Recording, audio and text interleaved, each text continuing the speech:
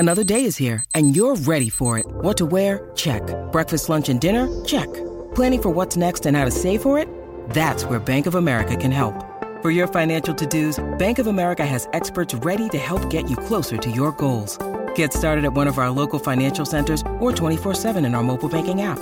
Find a location near you at bankofamerica.com/talktous. What would you like the power to do? Mobile banking requires downloading the app and is only available for select devices. Message and data rates may apply. Bank of America N.A., member FDIC.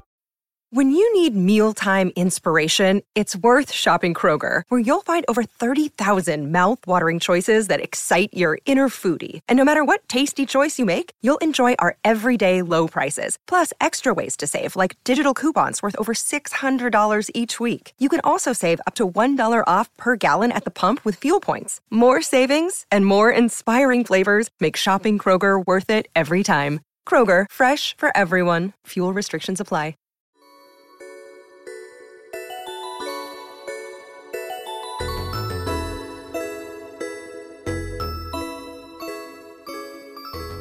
Hello and welcome back to another episode of Blush. I'm your host, Tiva, and can we just take a moment for the straight hair? Have I washed it? No, I have not. The last time I washed it was right before Christmas, which honestly isn't that long ago, given that the time that I washed it before that was right before Labor Day. But enough about my wonderful hygiene. Let's move right along into today's episode. Now, the way that I re-traumatized my ex-boyfriend from 9 years ago in preparation for this episode, I mean, give her the Pulitzer. She is an investigative journalist. We're going to have such a fun time together. Let's fucking get into it. I have to say, I hope you guys are having a better day than me. This whole thing with my dog, Samantha, who, by the way, is hovering outside of the studio, chomping at the bit to go out. And I just need her to wait 1 hour so I can record this. But she's probably going to have a fucking accident like she has 14 times today in the middle of the night. Okay, so at like 2 a.m., she poops in her bed. So I clean up the poop. I move the bed out of the room to wash it in the morning. She has 2 other beds, so it's fine. She already had a second bed in the bedroom. It was fine. And then at 4 a.m., I wake up to the sound of her scurrying around.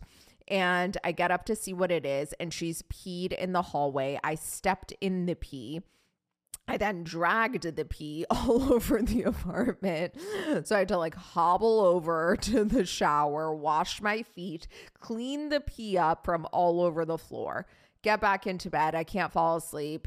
Get up at 6, take her out. She pees in the elevator. We go out. I come back. I have to clean the pee from the elevator. She has another accident then when we're inside. I have to clean up again. This is now the 4th accident that she's had today, and it's 6:30 a.m. I've slept like 4.5 hours. So I get my day started. I'm doing my work, whatever. I'm like, it's going to be a good day. It's going to be a good day. You know, every day that goes on, 2 things are happening. Number one, I'm continuing to work on myself, to work on my nervous system. I'm doing all my practices. I'm really strengthening myself. And I'm really constantly trying to reframe things and have a positive attitude. Simultaneously, another day that goes by is another day that I have not slept properly. And that shit adds up. They call it sleep debt for a reason, because it's debt. It builds up. And every day it kind of gets a little bit more scary. And today was one of those days where I was like, something bad could happen because I am so out of it. So I get to Solid Core. I'm walking down the stairs to go into the studio, and I nearly tripped and fell down all of the stairs, which scared the shit out of me. And I was like, oh my God. And you know what scares me about something happening to me? If I go down, there's no one to take care of the dog. And so in my head, I'm like, holy shit, like what would I have done if I'd fallen down the stairs and I had to go to the hospital? Like Sam would for sure pee and poop everywhere. So whatever. I go through the class, I get out, I'm walking home, and I don't know what happened. I was in the middle of sending my friend a voice memo, and all of a sudden I just went flying to the ground. I don't know if I tripped or if I got dizzy or like if I was just losing I don't know exactly what the fuck happened, but all of a sudden I'm on the sidewalk and I'm so out of it that I can't even stand up anymore. Like I was just sitting there dizzy, like crying, frustrated. for minutes. I'm on a New York City sidewalk, okay? Like Prince Street in Nolita. That shit is dirty as fuck. Do you know how dirty New York is? Do you think the worst thing that happens on New York City sidewalks is my dog pees and poops there? No. Okay, let me give you a glimpse into the types of things that go on New York City sidewalks, okay? There's a man... an unhoused man who I'm a huge fan of, actually, who hangs out on my street, and he likes to collect things from people, like people's clothes. Sam is literally scratching at the door. Sam, can you just chill out for 1 hour while I record this podcast? How do you think we're paying for your vet bills, Sam? Oh, I love you so much. No. Can you just please? Mommy needs to work. Okay, anyway. So there's this unhoused man who hangs out on my street who I'm a huge fan of. And he likes to collect things from people, like take people's things. He likes to collect like dog feces. He likes to collect things out of the garbage. He just likes to collect things. And then he burns said things. And then he collects the ashes of said things. And then as people walk by him, he throws the ashes at people. Okay, that is a glimpse into what New York City is like. Okay, like the sidewalks are disgusting. Now, is that like the most disgusting thing that happens on the sidewalks? No, the sidewalks are fucking disgusting, and I'm just sitting on the fucking sidewalk because I can't get up. That is how out of it I am at this point. Like, I don't know any given day that I'm going to be alive the next day. And I mean, none of us really know if we're going to be alive, but like, it's no joke to not have slept for this long. Like, it is not funny. And you know what is keeping me going? Like, you know what is like giving me adrenaline? You know what's fueling me? It's rage. It's rage for fucking idiots. Like,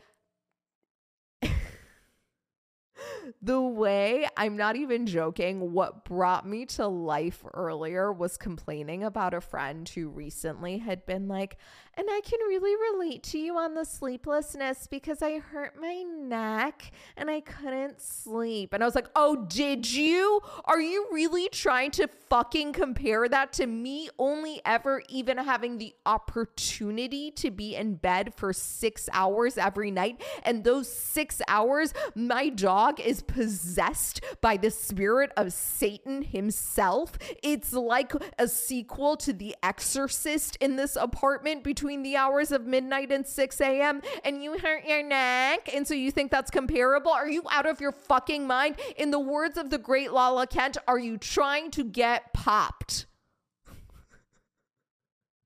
Fueled by rage. No, but seriously, unless you are the parent of a child who's under the age of like, I'm not an expert in child development. I'd say like under the age of 4 or 5, I think is reasonable, right? Certainly parents of newborns can more than relate, right? Like, I'm not even going to compare my situation to your situation, okay? I can leave my dog at home for an hour and go to solid core. Like, you can't just like fucking leave your newborn to fend for itself for an hour is my understanding. Although I don't fully understand why. Why can't you just leave it in the crib? I know that you can't, but it just seems like you should. Like, they're not doing much. But like, no, I'm not going to compare my situation to you having a human baby. I understand that you have a much harder. And then they keep hitting these fucking sleep regressions, right? I have a friend who right now is like transitioning her child to a new bed, and the child is assaulting her all night long. So like, at least my dog isn't doing that, right? And then the other group of people who are allowed to say that they relate to me are people who were caretaking for elderly sick people, right? Like a few months ago, my parents were taking care of my mom's aunt who had dementia, and boy, oh boy, was that a trip for them, okay? They're allowed to say that they relate to me. Like, that shit is not for the faint of heart. I have another friend who has a dad who's really sick right now, who actually doesn't have dementia, but he's old and he's sick, and she's taking care of him, and she's single, and it's really hard on her. She's allowed to say that she relates to me. But you hurt your neck? No, bitch, you cannot relate to me, okay? You cannot not compare your neck hurting to my hell, okay? Like, you don't sleep well at night? Learn to sleep better. Learn to sleep better, okay? You have the luxury of being able to fix your sleep situation. Take a fucking sleeping pill for all I give a shit, okay? Go buy some Benadryl. It's over the fucking counter. You know what you're not allowed to do? Compare your lack of sleep to me having to deal with a monster peeing and pooping everywhere. And then on top of that, having the emotional toll of not knowing if this is going to be the last night that said monster who I fucking love is going to pee and poo everywhere. So this podcast is officially brought to you by Rage. And we love Rage because without Rage, I think I'd be dead right now. So speaking of Rage, we're going to talk about going crazy in dating. Now, we started this episode a couple of weeks ago, and I kind of gave you a bit of an overview of my cycle that I would go through in relationships, in dating, right? Sam, if you don't go away, I will lose my fucking mind. Like the anxiety that I have when she just stands outside of this room, I cannot. Like no matter how many times you scratch at the door, it's not going to make it wrap up sooner. Okay. So I talked about the cycle that I go through that I used to go through in relationships. Thank God for Ozzy, right? For Ozzy's sake, the cycle has ended. But the cycle that I used to go through in relationships. But we didn't really talk about the types of crazy. And I think it's really important to touch on these because why not, right?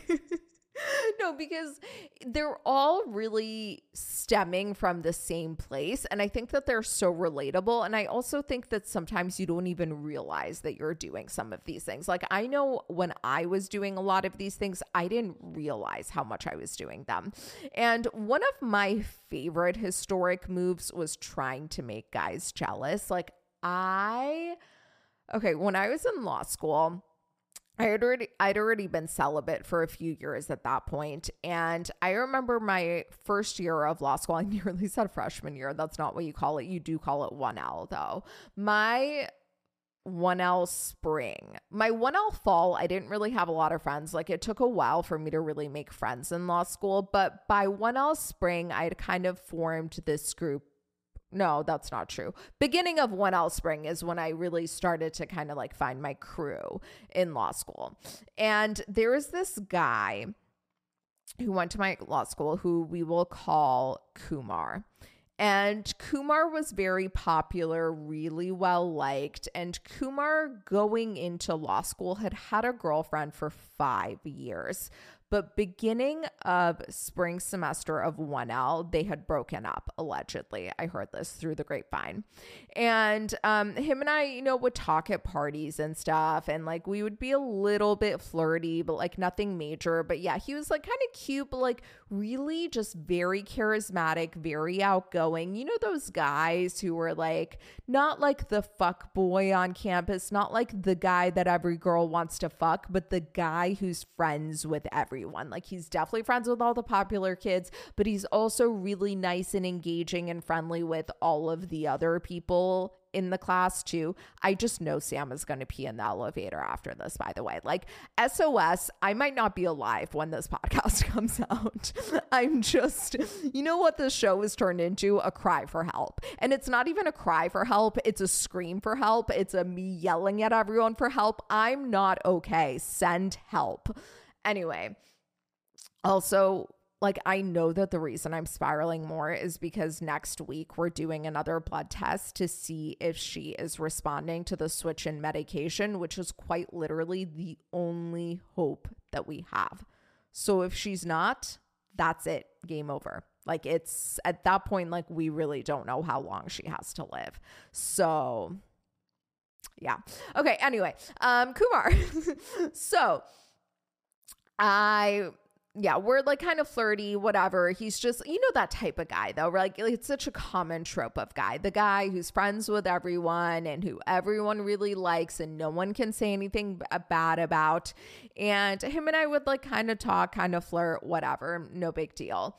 And then this would kind of go on for a while. And I remember like at bar review nights, which were like Thursday nights, everyone in law school goes to a bar. Like we'd always talk, we'd always flirt. And I remember it started to get to the point where I was like, okay, I think there's something there. Like, I think he's into me. Like he'd get excited when he saw me. I'd get excited when I saw him. And then one night there was, I don't even know what it's called anymore, but every year in the spring semester, the law school would put on some kind of like performance. Like there was like singing, dancing, sketches, things like that. And I never auditioned to be in it because at the time I really repressed the part of myself that really like wanted the spotlight and wanted to be seen. And I was like really in my shy girl era and I'd really convinced myself that like, no, I don't want to be the center of attention. Like I just want to get along with everyone. And I just like, you know, like I was in that phase of my life. Like I really wasn't being honest about who I was. Plus on top of that, let's be real, I have no fucking talents, right? Like, I mean, if someone wanted me on stage so I could like scream at everyone about how your neck doesn't matter and my problems are bigger than yours, yes, that I could do. But like, a bitch can't sing, a bitch cannot dance. And you know what? Acting, I actually think that I could act because I know that I've pretended to be a lot of different people throughout my life, none of which were authentic to who I actually am.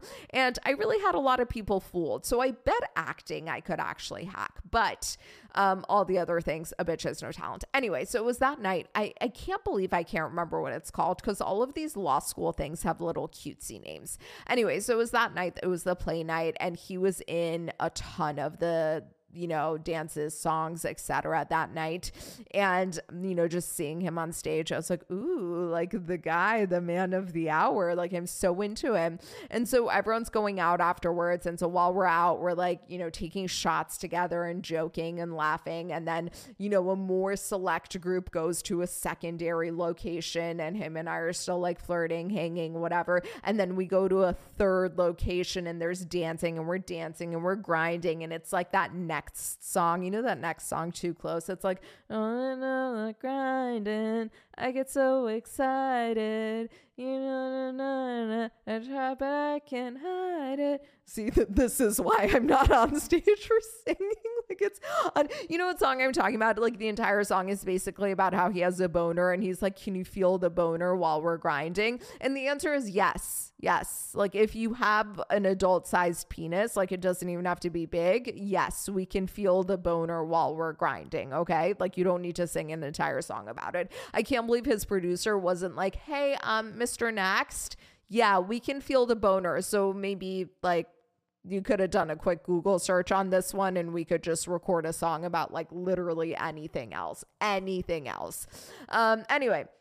So we're like grinding, we're dancing, we're taking shots, we're laughing, we're doing all the things. And then at the very end of the night, we end up at his place. And I remember this still so vividly. I'm sitting on top of the kitchen counter. He's standing in front of me. We're like playing music. We're laughing. We're making jokes. Like it's 4 a.m. Like it's still going. And I'm a bitch who usually likes to be in bed way earlier. And at the time I wasn't vegan. I remember I used to go home after a night like that and order from Afghan Kebab Palace. And they would make these wings that were so fucking good. They were like tandoori grilled wings and they were just so juicy. Like it was like the chicken really, really was fatty before it was murdered. And it just, and it would come with the best ranch.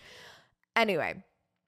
But, you know, once in a while, if you're really motivated and fueled by having a crush on someone, you're willing to sacrifice your late night eats to continue hanging out all night.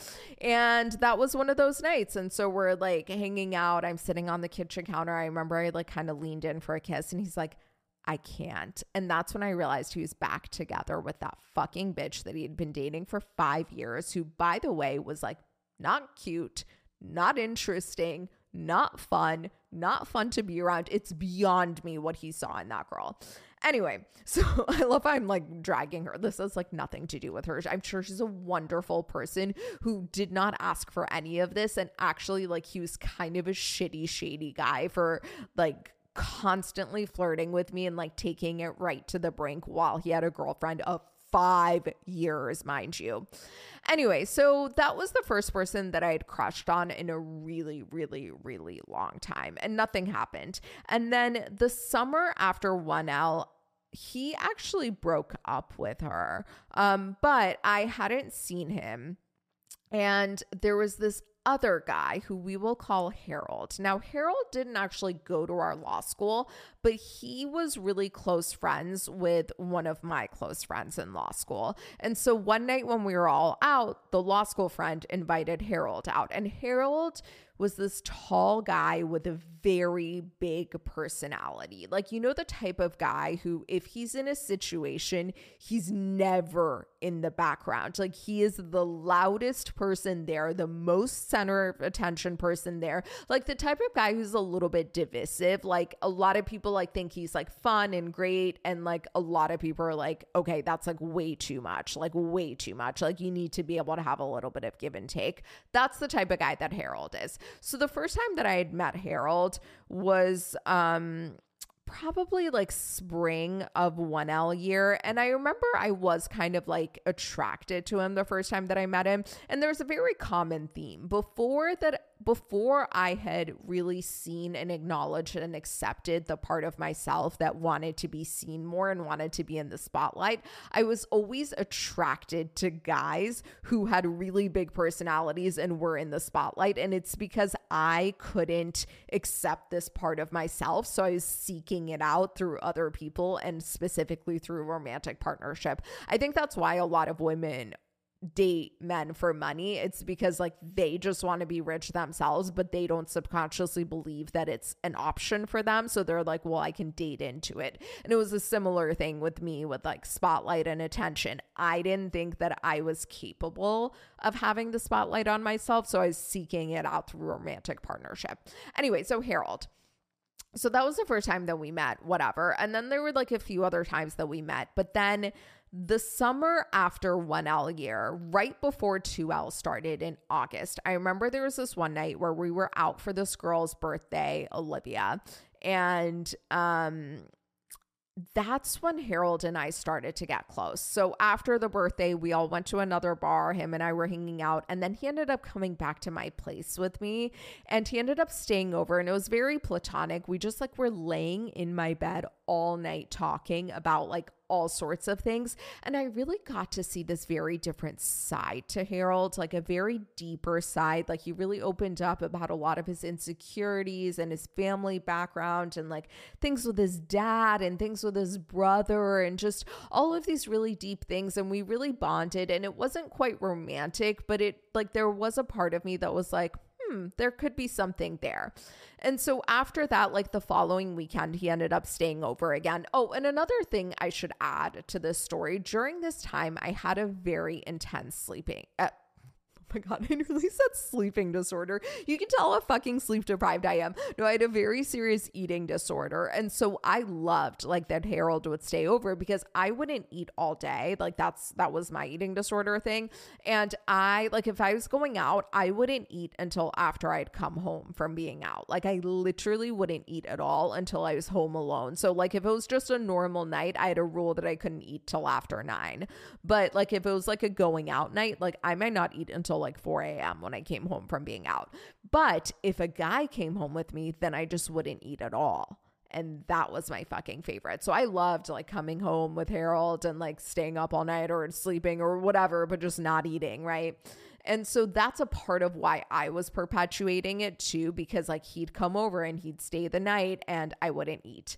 And so then one night when we had been out, we made out, and then he starts staying over pretty regularly. I was very skinny during this phase. He was staying over like 4 nights a week. So there were like 4 days a week where I literally was consuming zero food at all. So yeah, I'm really, really skinny during this phase. And the thing is, it was a very strange dynamic because we weren't like really hooking up. We were just like kind of making out and cuddling. And we were very like, no, we're friends. Like we're not. And my reasoning for that, I was really, really into him, but I didn't like, God, I had so many fucking issues. And I didn't like outward romance and dating and things like that. Like I didn't want a guy to take me out on dates. Like my ideal dream scenario at the time was to just be really good friends with a guy and have a lot of sexual tension. And then eventually one day we just like have sex and we're in a relationship and we don't even go through that awkward like talking stage or whatever. That was my ideal scenario, right? I don't know what the fuck was going on in Harold's head. Like I think he had his own mental health issues that we're not here to talk about. And anyway, so we're like hanging out regularly. We're like kind of making out, whatever. I definitely had a huge thing for him. I think he was into me, but he also was very active on Tinder and would go out with girls and sometimes would invite girls out with us. And he kind of would even say that he was like kind of trying to make me jealous. Like he was kind of messy. But again, we're not here to talk about Harold and Harold's problems and Harold's situations. But when I started to feel really insecure, then going back to Kumar had actually broken up with his girlfriend at this point. And when I'd see him out, he'd be really flirty with me. Now, I, at this point, really, really, really liked Harold. Like, yeah, there was still like a little bit of attraction and interest in Kumar, especially because he was so popular in law school. But I really liked Harold. Like I had really bonded with Harold on a really deep level in a way that I just hadn't with Kumar, you know? So by the way, Harold and Kumar knew each other too, because we were all kind of like in the same circle of friends. Even though Harold didn't go to law school with us, he still was around enough. So that was like a weird dynamic too. So then I started using Kumar to make Harold jealous. And there was one time specifically, I mean, this happened a lot of times. And then I would also use Harold to make Kumar jealous. Like I was constantly pitting them against each other. But at the time, I did really have more feelings for Harold than I did for Kumar. And I remember there was this one day where Kumar had organized this boat trip for all of us. And he actually was the one who invited Harold on the boat trip. And that day, I was so excited that Harold was coming. And like in the beginning, you know, we're like taking pictures together, whatever, everything's great. And then he's like not really paying attention to me and like hanging out on another side of the boat and like not talking to me that much. And I don't remember, like there may have been something where he was like texting some girl or something, but I started to get really annoyed. And I also like fully thought that Harold was staying over that night. Like I had cleaned my room. Like I also used to eat in bed. Like like I said, I wouldn't eat until night. So I wouldn't eat until I was in bed basically for the night, because like I knew if I started eating earlier, I wouldn't be able to stop. So anyway, so I'd like vacuumed all the crumbs out of my bed. I'd cleaned the bathroom, like everything was spick and span and like ready to go for a sleepover. You know, I'd like shaved my pussy. I had, washed my hair, something I never fucking do now. Nor the other thing, quite frankly. Anyway, so I was really, really ready for this sleepover. And Harold is just like not paying me attention. And so then I'm like flirting with Kumar in front of Harold, just like really trying to make him jealous. And then I ended up going home with Kumar that night because like Harold was just like not giving me that attention. And that's how far I was willing to take this. Now, we didn't have sex or anything. We just made out. But I remember the entire night I was like, ugh. Like, I wish this was Harold. Like, this is so not what I want. This is so not the vibe. And even though, I had been interested in Kumar months and months and months before that. And, there was like that night where I was on his kitchen counter and I wanted to kiss so badly. Like, I remember the sexual tension that night. Like, not only could you not cut it with a knife, like you would need a fucking chainsaw and it still probably wouldn't have gotten through. That's how intense the sexual tension was that night. And then months and months and months later, like I was actually kissing him and I was like, nah, I wish this was Harold. I used to do the jealousy thing so fucking hard. And sometimes like during that era, I wouldn't even acknowledge that that's what I was doing, that I was trying to make them jealous. I'd just be like, whatever. I just like, I just kind of like both of them and it's fun and it's not that deep. And I just like tried to pretend I was that kind of like chill, whatever kind of girl, which I like never fucking was. Another really common form of like being quote unquote crazy and dating is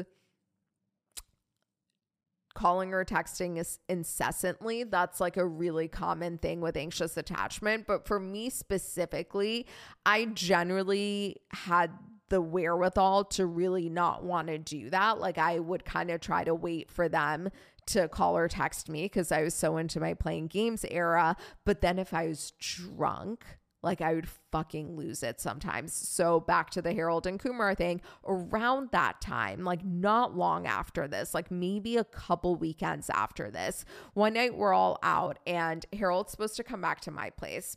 And I get that. I don't know why we didn't leave together, but I was like, whatever, I'm leaving. I'll meet you at my place. And I get back and he's not coming and he's not coming and he's not coming. And I'm hungry, okay? Because I have not eaten probably in days at this point. And I'm like, if this man doesn't show up soon, like I'm gonna eat. And the thing is, like, if I eat, I then wouldn't want to hang out with anyone because my guts were so bad at this point because I like never fucking ate that like if I had even a bite of food, my tummy would like balloon and then I wouldn't want to be around a guy because I was just so deep in my eating disorder. So for me, it was always like either we're hanging out or I'm eating, but it's not both. And that created a lot of pressure. And so he's like not coming and he's not answering. And I fucking lost it and saw red. And I was sitting on the kitchen floor, hammered, eating chips out of a bag and just sending him pages and pages and pages of rage texts being like, you're so lame. I can't believe I ever liked you. Like, you're such a loser. Like, just saying the worst things that could ever come to my fucking mind. Like, the worst things that I could even conceive of because I was so angry because my sense of security was threatened. Like, just by him not showing up, it was creating this urgency in me to rekindle the situation. And I'd already felt like things were slipping since the boat night. And I'd been playing all these gnarly games and constantly using Kumar to try to make him jealous. And things were just spiraling more and more and more. And I think that this was like my weird fucked up way of trying to regain control. I don't know, yo. It was so fucking toxic, but like we've all been there. We've all sent fucking rage texts, right? So common, so relatable. And then I think the next step up from that is like full on threatening to break up. Now, I didn't do that with either of those guys because like we weren't actually together. But going back to 2 weeks ago when I talked about the comedian, so I talked about, or was it last week that I talked about the app? Oh yeah, it was last week that I talked about the absinthe night, right? And then we didn't talk for like a little bit after that. So we ended up rekindling and we're now like officially together and everything's like amazing. Like I remember when we first started talking again, it was a little up in the air, and around that time he was having a live show and I remember he had a comp for me at the door. It was at the Gramercy Theater and I remember I showed up and they're like trying to find me and they're like, the guy at the door is like, wait, what's your relationship to him? And I was like, if you find out, can you let me know too? And we both had a little chuckle, but then like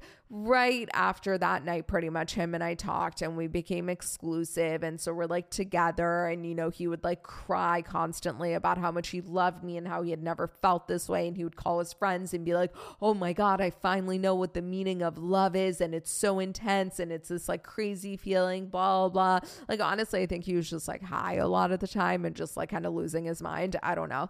Anyway, but we're like having so much fun together. Everything's so great. And, you know, we went to Portugal together and came back. And I, at this point, had kind of started to get the ick and really started to see that this relationship was never about me and always about him. And the only thing that he actually liked and cared about in me was how I made him feel. But he didn't really even know anything about me, let alone like or appreciate me. These things were kind of like festering in the back of my mind, but I wasn't seeing or acknowledging or admitting them in myself.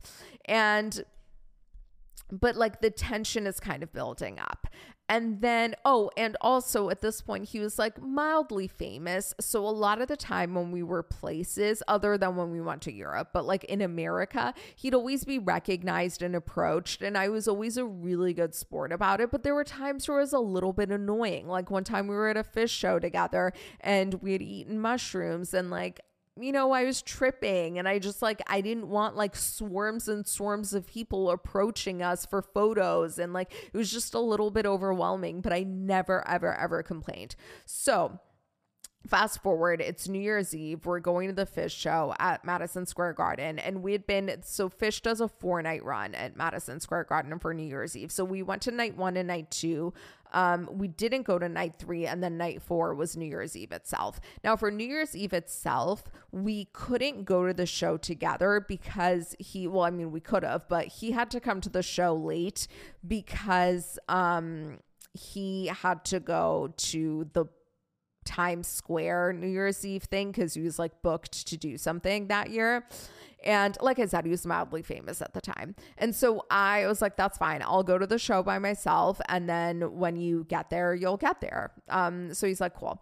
And I like all day, I'm so excited. I'm like, we're going to have the most magical night together. Like I'd planned my outfit in advance. I was wearing a really cute, like form-fitting dress. I didn't eat all day. I'd like starved myself so I could look like really snatched in the dress. And I had like this like fish print headband on, and I was like, we're gonna have the most magical night. And I had like a matcha, and I was like, I'm gonna be like on and fiery and fun, and like, you know, I'd been practicing my dance moves and like listening to all the music and like theorizing about what songs they're gonna play, so I'm like in the know, and like, you know, I can be like fun, vibrant fish kind of girly, and you know, I'm all about it. I'd been looking forward to it. I had so much weight on it. Like I just had so much riding on this night.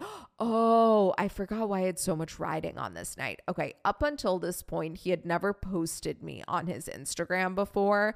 And it was this whole thing. And so he's like, you know what, New Year's Eve, let's take a photo together. I'm going to post you on my Instagram, and we're going to become like, we're hard launching the relationship on Instagram. And again, at the time, I was in such denial and in such repression of my own desire for spotlight. So I would seek out guys who were in the spotlight, this common theme, right? And so I had a lot riding on this post. And so I completely forgot why this night was such a big thing for me. So that's what it was. It was the anticipation and the excitement of this. So I'm at the show by myself. I'm having fun. I like meet this guy. We're kind of flirting, and so we're like smoking a joint together, and I got a little too high and I was like kind of freaking out. So then I was like, let me counteract it with alcohol. Terrible idea. And so then I'm like kind of getting too drunk. And then the comedian shows up and he's like, oh, by the way, I invited my friend. And I was like, oh, cool. And he's like, yeah, it's my friend whose wife just died. So like, I'm not really going to be like too like touchy feely flirty with you because like, I don't want to upset him. And I was like, what? Like, it's New Year's Eve, and not only is it New Year's Eve, but you promised me that it's the night that you're gonna like finally go Instagram official with me, and I've been looking forward to this all day. Like, I spent all fucking day getting ready and like looking as cute as humanly possible, and I haven't eaten in like 36 hours so that I could look snatched in this dress because you promised me a prime spot on your fucking grid, and now you're telling me your friend with the dead wife is gonna be here. By the way, it was like the most lovely person I've ever met in my life. Like, he was so great and so fun. But it was just the fact that, and then also I was like a little too high, and like that day when like clearly there was a lot of issues at the time. This was many years ago, guys. Like, I've progressed a lot as a person, except for in the anger department, as clearly displayed. But yeah, so where was I going with this? Yeah, like the day on the mushrooms, like I just needed support from him and he couldn't give it to me, but I also didn't have the self-awareness and I wasn't in tune enough with my needs because I all relationship long had been suppressing my needs and overperforming for him so that I could be indispensable to him and I could be as needless and wantless so that he would never leave me, right? And finally, all of these things just come bubbling out and I fucking lost it. I picked a fight with him at the Fish show and broke up with him and was like, I never want to talk to you again. I'm blocking your number. I like caused such a scene. I like ran away from him. I literally blocked his number and was just like drinking more and more and more and more, just like in hopes that he would fight for me. But I also think really in the back of my head, what I really, really wanted, like I knew deep, deep down that I didn't want to be with him anymore, but I just couldn't see it and admit it to myself because up until this point, I'd been celibate for 7 years. So there was part of me that was like, well, I'm never going to find anyone else. Plus, this guy has so many of the things that I want, like fame. So like, I better not fuck it up, you know?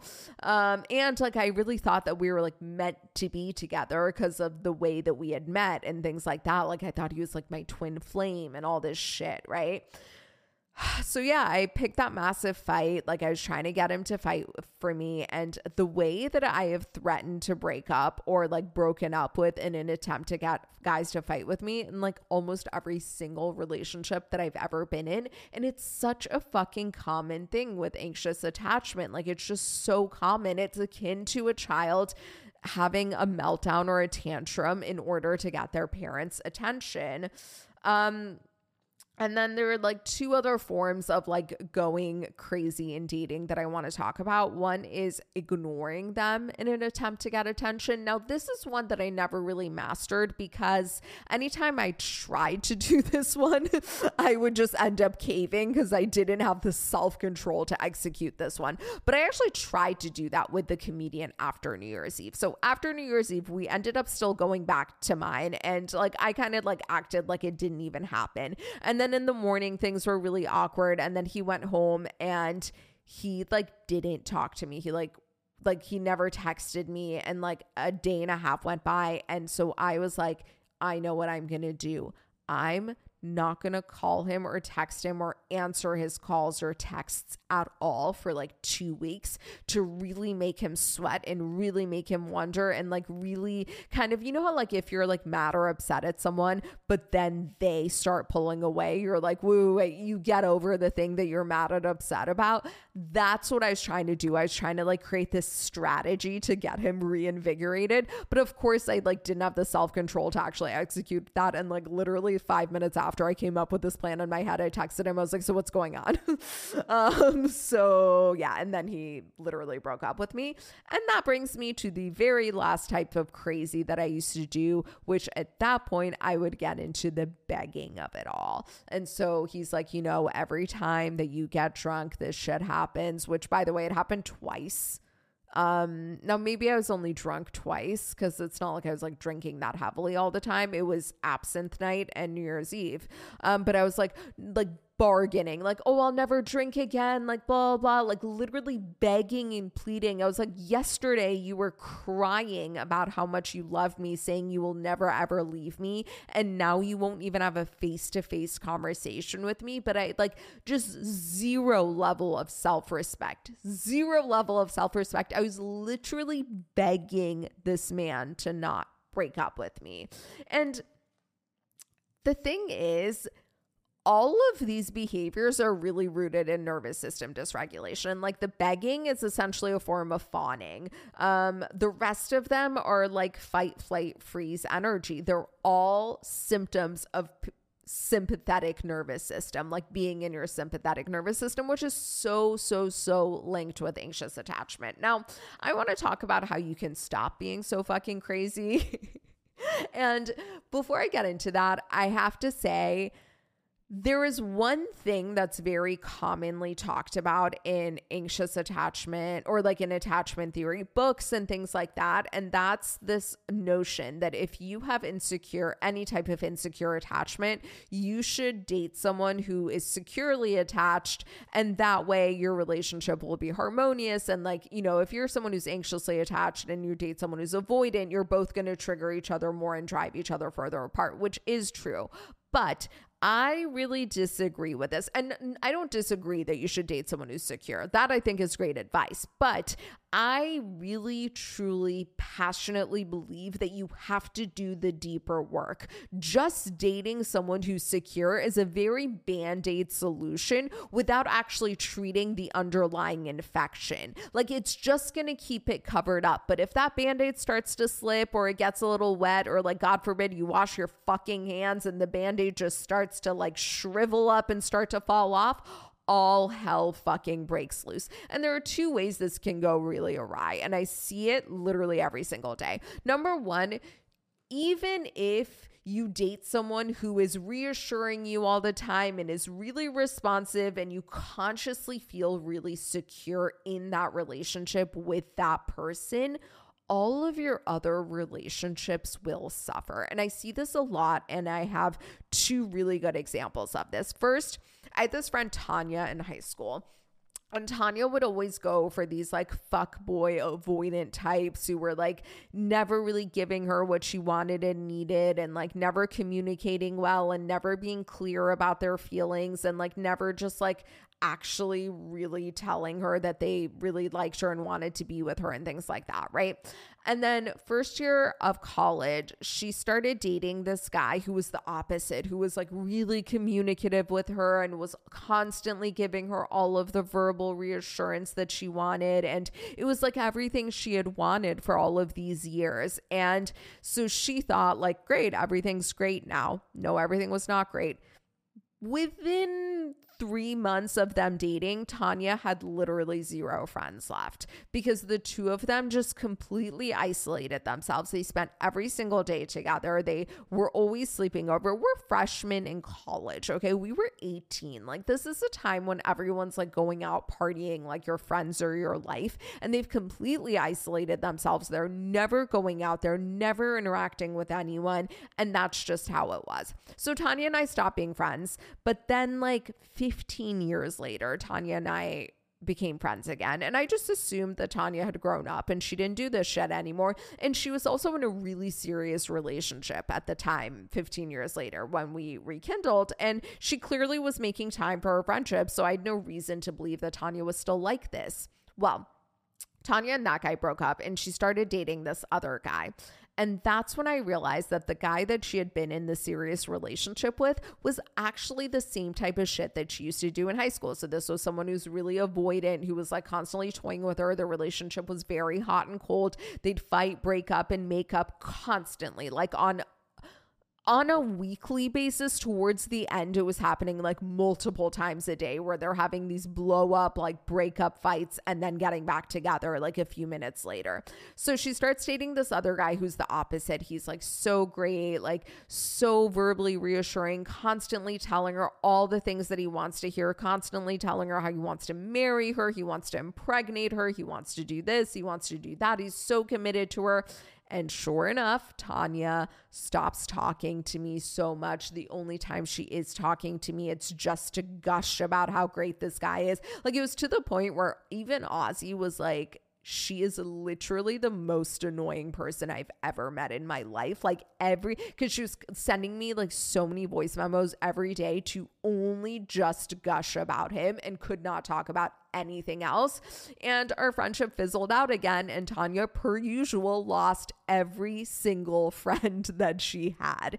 And that's the thing. Like, Tanya would find these guys and be like, this is a secure guy and I can now have a secure relationship. But the thing is, you can never truly have a secure relationship until you are really secure with yourself. And if you find someone who's secure and he's giving you that reassurance and not triggering and bringing out the crazy in you in that relationship, trust me, you will still lose all of your friends. I have another friend, Rebecca, whose similar thing has always been anxiously attached. And she actually is not someone who would exhibit a lot of like the anxious attachment protest behaviors that I'm talking about. Like she wasn't like playing the games and trying to make guys jealous and stuff, but she was always like silently suffering in relationships. Like she'd always feel that anxiety and the spiraling and the overthinking and the hypervigilance and things like that, right? She just like had the self-control to not go fully crazy like this bitch over here. But then like, and she never, I mean, she did like normal amounts of inner work, like going to therapy and things like that, but not like the intense, specialized anxious attachment treatment that I teach in the Blush Academy. And so she meets this guy who's really, really great. I love Rebecca's boyfriend. Like he's a wonderful, wonderful guy. I have nothing negative to say about him at all. And he's very secure with himself. He's very confident in himself. Like he knows exactly who he is. And he's very great to her. He treats her really well. He's very communicative with her. He's, you know, just all of the things, like shows up really great in their relationship. But as soon as they started dating, Rebecca starts. So like me, Rebecca, and we have another friend, Madeline, who are all in a group chat. We've been in a group chat since way before Rebecca started dating this guy. And it's really the three of us met through like doing inner work and self-improvement stuff. And our conversations would get really, really deep about like the inner work and the self-improvement stuff. And then as soon as Rebecca started dating this guy, she just like wouldn't respond to our messages for like days at a time. And then she would like pop in right after like basically they'd go away for the weekend and then he'd go back to work, and that's when she'd like finally acknowledge us again. And all she would really do, like she'd kind of surface level respond to our shit, but like not really get into it or engage with us, but just talk about like her weekend with this guy and all the things that he bought her and all the fun things that they did together. So really what happened was like Madeline and I, every time Rebecca would just like disappear for days at a time, we just would start chatting separately, because like we didn't want, or like it really wasn't even because we wanted to exclude her. It genuinely was because she just would disappear for so long and there would be like hundreds of messages. And it was like at that point, like she's never going to be able to catch up. So we're like, let's just have a separate conversation. She's like obviously not around.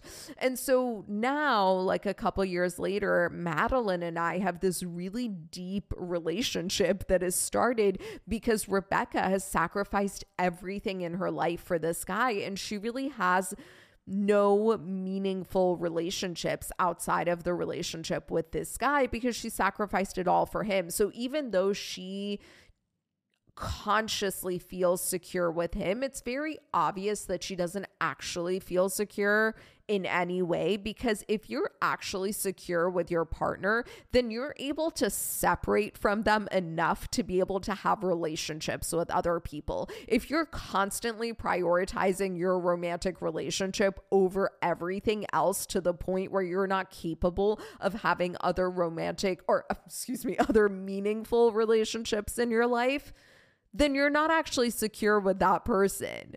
That's a really good, clear sign that you're not actually secure.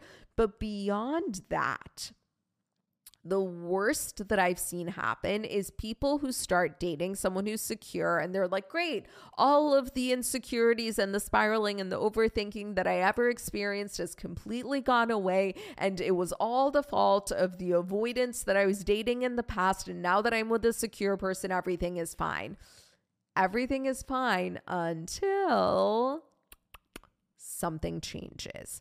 So I think the best illustration I have of this is my friend Laura was always like really anxiously attached and always like overthinking things with guys and like freaking out and doing all this shit, playing games, trying to make them jealous, rage texting. Good God, this girl was the queen of sending rage texts. But she meets this guy, Tom, who's really, really secure and everything's going really well. He's giving her the verbal reassurance. He's constantly at her beck and call. He never is letting her wonder or spiral or get to the point of spiraling because he's always so communicative and always with her. So like everything's fine.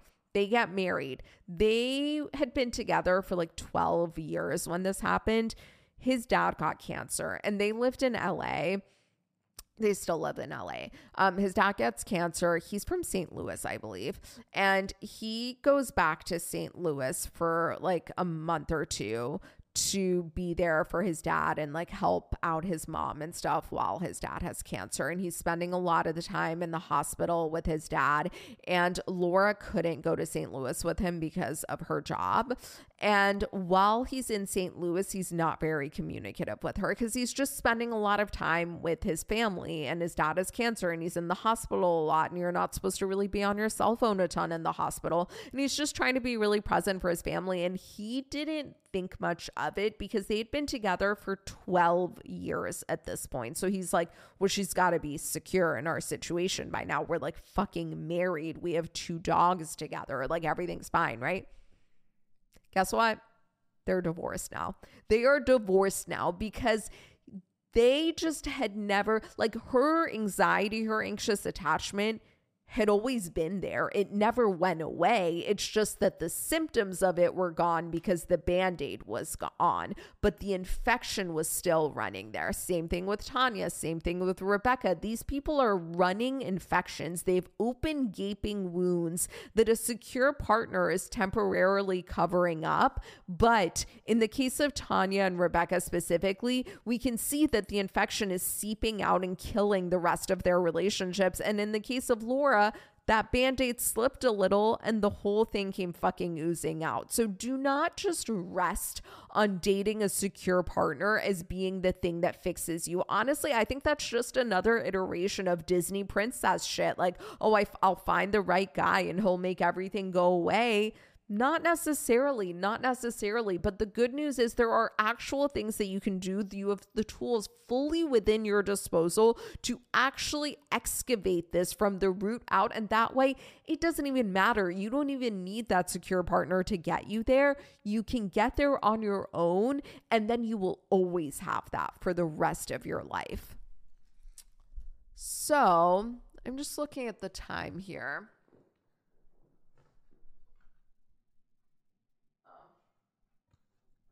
Okay, we're almost at the hour mark, and honestly, the 5 steps that I have for fully getting there, it's going to take me a long time to go through. So here's what we're going to do. We're going to wrap it up here for today, and we're going to save the 5 steps for not next week because we're doing Am I the Asshole for 2 weeks from now. So come back for the full 5-step breakdown of how to actually truly get to secure so that you stop doing this shit in dating and you can have meaningful relationships, because I did it and I'm now in a great relationship. And unlike Tanya and Rebecca, I also have really fucking good friendships. And unlike Laura, my partner can go out of town, and if shit pops off and we don't talk, I'm good. I'm still secure in our relationship. And you deserve to have that level of security such that it doesn't depend on someone else. If your sense of self-worth, if your sense of being, if your sense of security is reliant on someone else making you be secure, you're not secure. That's not real security. Okay. Now, as I talked about before, all of the types of like quote unquote crazy that we talked about today really are rooted in a sympathetic nervous system response, right? It's all fight, flight, freeze, and fawn. And we're going to talk a lot about nervous system regulation in 2 weeks when we get into all that. So I just want to reiterate what I talked about 2 weeks ago, the homework that I gave you. Please continue this because I want you to really become aware of your nervous system such that when we get into it more in 2 weeks, you'll be able to really, truly implement these tools. So if you didn't do this 2 weeks ago, please start it now. If you did do it 2 weeks ago, please continue it. Set an alarm for 2 times a day. And when the alarm goes off, take note of your physical symptoms, your cognitive symptoms, and your emotions. So for the physical stuff, take note of like how fast your heart is beating, how your breath is. Is it shallow? Is it short? Is it long? Is it deep? Are you sweating? Are you trembling? Are you hot? Are you cold? Are you experiencing an urge to run? Are you experiencing an urge to cry? Are you experiencing an urge to yell or cause a scene? Are you dizzy, nauseous, numb? Are your shoulders tight? Are they up high? Is your jaw tight? Things like that. As far as the cognitive, are you having racing thoughts? You don't need to get into the thoughts themselves, but just become aware of them existing. Are you having negative thoughts? Are you having difficult thoughts? Are you having a difficult time thinking? Are you having a difficult time speaking? Are you having any sort of negative thoughts about yourself or about other people? Again, you don't need to try to change anything, just become aware of these things. And then on the emotions, just see if you can label your emotion. Are you happy, sad, fearful, angry, shame, guilt, frustration, apathy, helplessness? Just what emotion are you feeling? And if you're in the Blush Academy, there's a Blush Feelings wheel somewhere in the nervous system course that you can use that can be really helpful for this. And if you're not in the Academy, honestly, like DM me and I'll send it to you. Now, before we wrap up, we just have our two last segments of the week. One is foods that make you blush, where we talk about foods and nutrients that really support what we learned here this week. And I thought that because a lot of the things that I talked about this week really come from not just a sympathetic activation, but specifically it's a lot of fight energy. It's a lot of anger and irritability and things like that that caused a lot of that behavior. I wanted to talk about foods that can pacify anger. So number one, chia seeds. Chia seeds for two reasons. Number one, they're really rich in omega-3 fatty acids, which are linked to, omega-3 deficiency is linked to irritability, and chia seeds have a ton of fiber, and the type of fiber that they have are really, really good for bowel movements. And listen, we all fucking know that when you're constipated, you're more angry. Spirulina, again, very rich in omega-3, and it's a different type of omega-3 than the type in chia seeds. The type in chia seeds are ALAs, whereas spirulina is rich in DHA and EPA, which for a lot of people is more absorbable. But I just think it's nice to hit all the different formulations of omega-3s. And again, omega-3 deficiency is linked to irritability. Pumpkin seeds, they are rich in the amino acid L-arginine, and they're also rich in zinc, both of which are nutrients that are really essential for mood regulation. Cacao is really, raw cacao specifically, is really rich in magnesium. And quite frankly, magnesium is probably the single most important mineral for nervous system regulation as a whole. Brazil nuts are the best source of selenium in the world. And there has been a specific study that found that when a control group was given, I believe 100 micrograms of selenium a day, they found over time that the control group was way less angry. I mean, the test group was way less angry than the control group. And then the last one, kind of lame, kind of cheesy, but sunshine. Even in the winter, if you can just try to get a little bit of sunshine on your face, it makes such a big difference, because a lack of vitamin D is really strongly linked with anger, and getting vitamin D through sunshine really is like really kind of the only way we can get it in nature. I mean, the way that they make vitamin D supplements is two ways. One, they pull it off of sheep's skin, because it's our skin that converts sunshine into vitamin D. Like, it's not, vitamin D isn't actually found in anything in nature. It's skin that converts it. So either they pull it off of sheepskin, or the vegan formulation of it is that they, mushroom gills do the same thing as our skin. So the gills convert the sunlight into vitamin D. But really, like, just sunshine is the best way to get it. So like, if it's ever fucking sunny, just run outside and try to show as much skin as you can. And that's that on that. And we end every show with a little bit of gratitude. And the reason that we do that is because practicing gratitude is scientifically proven to make you a happier person. And I know you might be thinking to yourself, this bitch doesn't seem happy, but I would just like to say, given what I'm dealing with, I actually think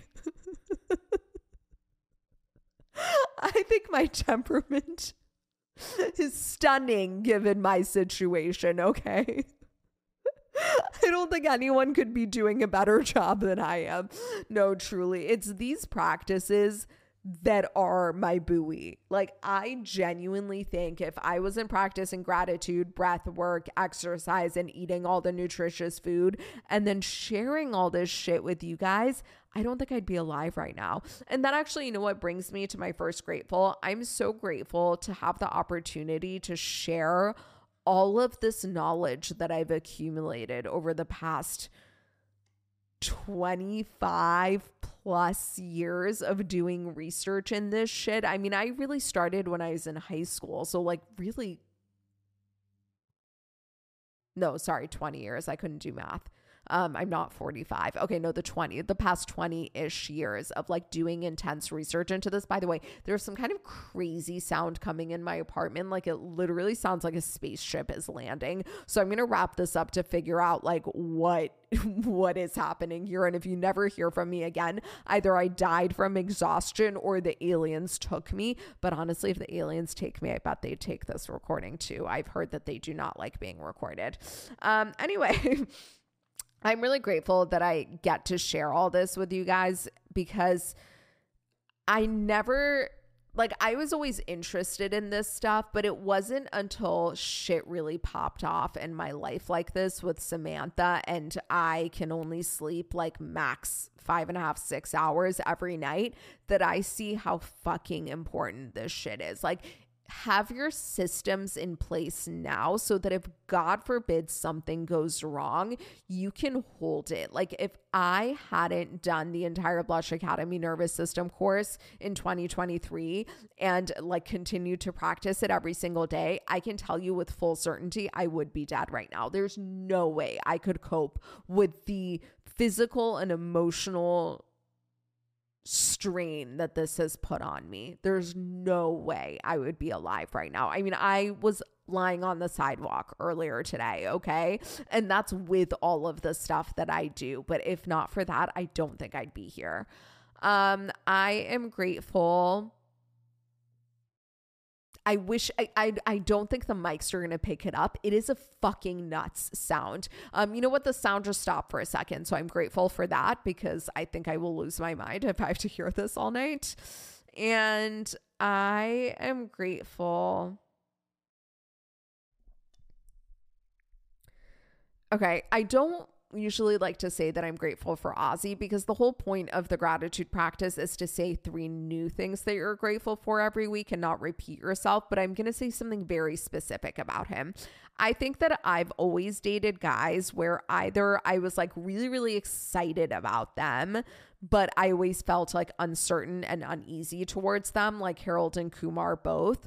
Or I was settling for these guys who felt really safe and the type of guy who's like giving you everything you want and giving you all the verbal reassurance and like taking places. But there was always a part of me that's like, I don't know if I even like this guy. Like there would be times where I'd be like, I don't know, I kind of have the ick and I just feel really uncertain about this. And like, you know, I try to power through and be like, maybe it'll come around. But I was always a little uncertain.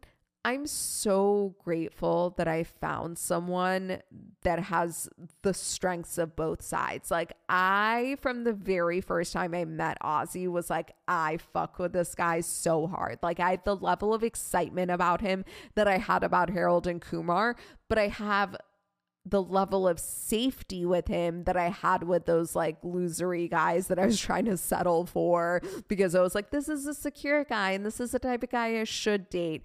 And I now have both of those things in one person. And honestly, if you want to have that shit too, keep listening to this podcast because I will get you there, baby. Okay. Love you guys. Bye.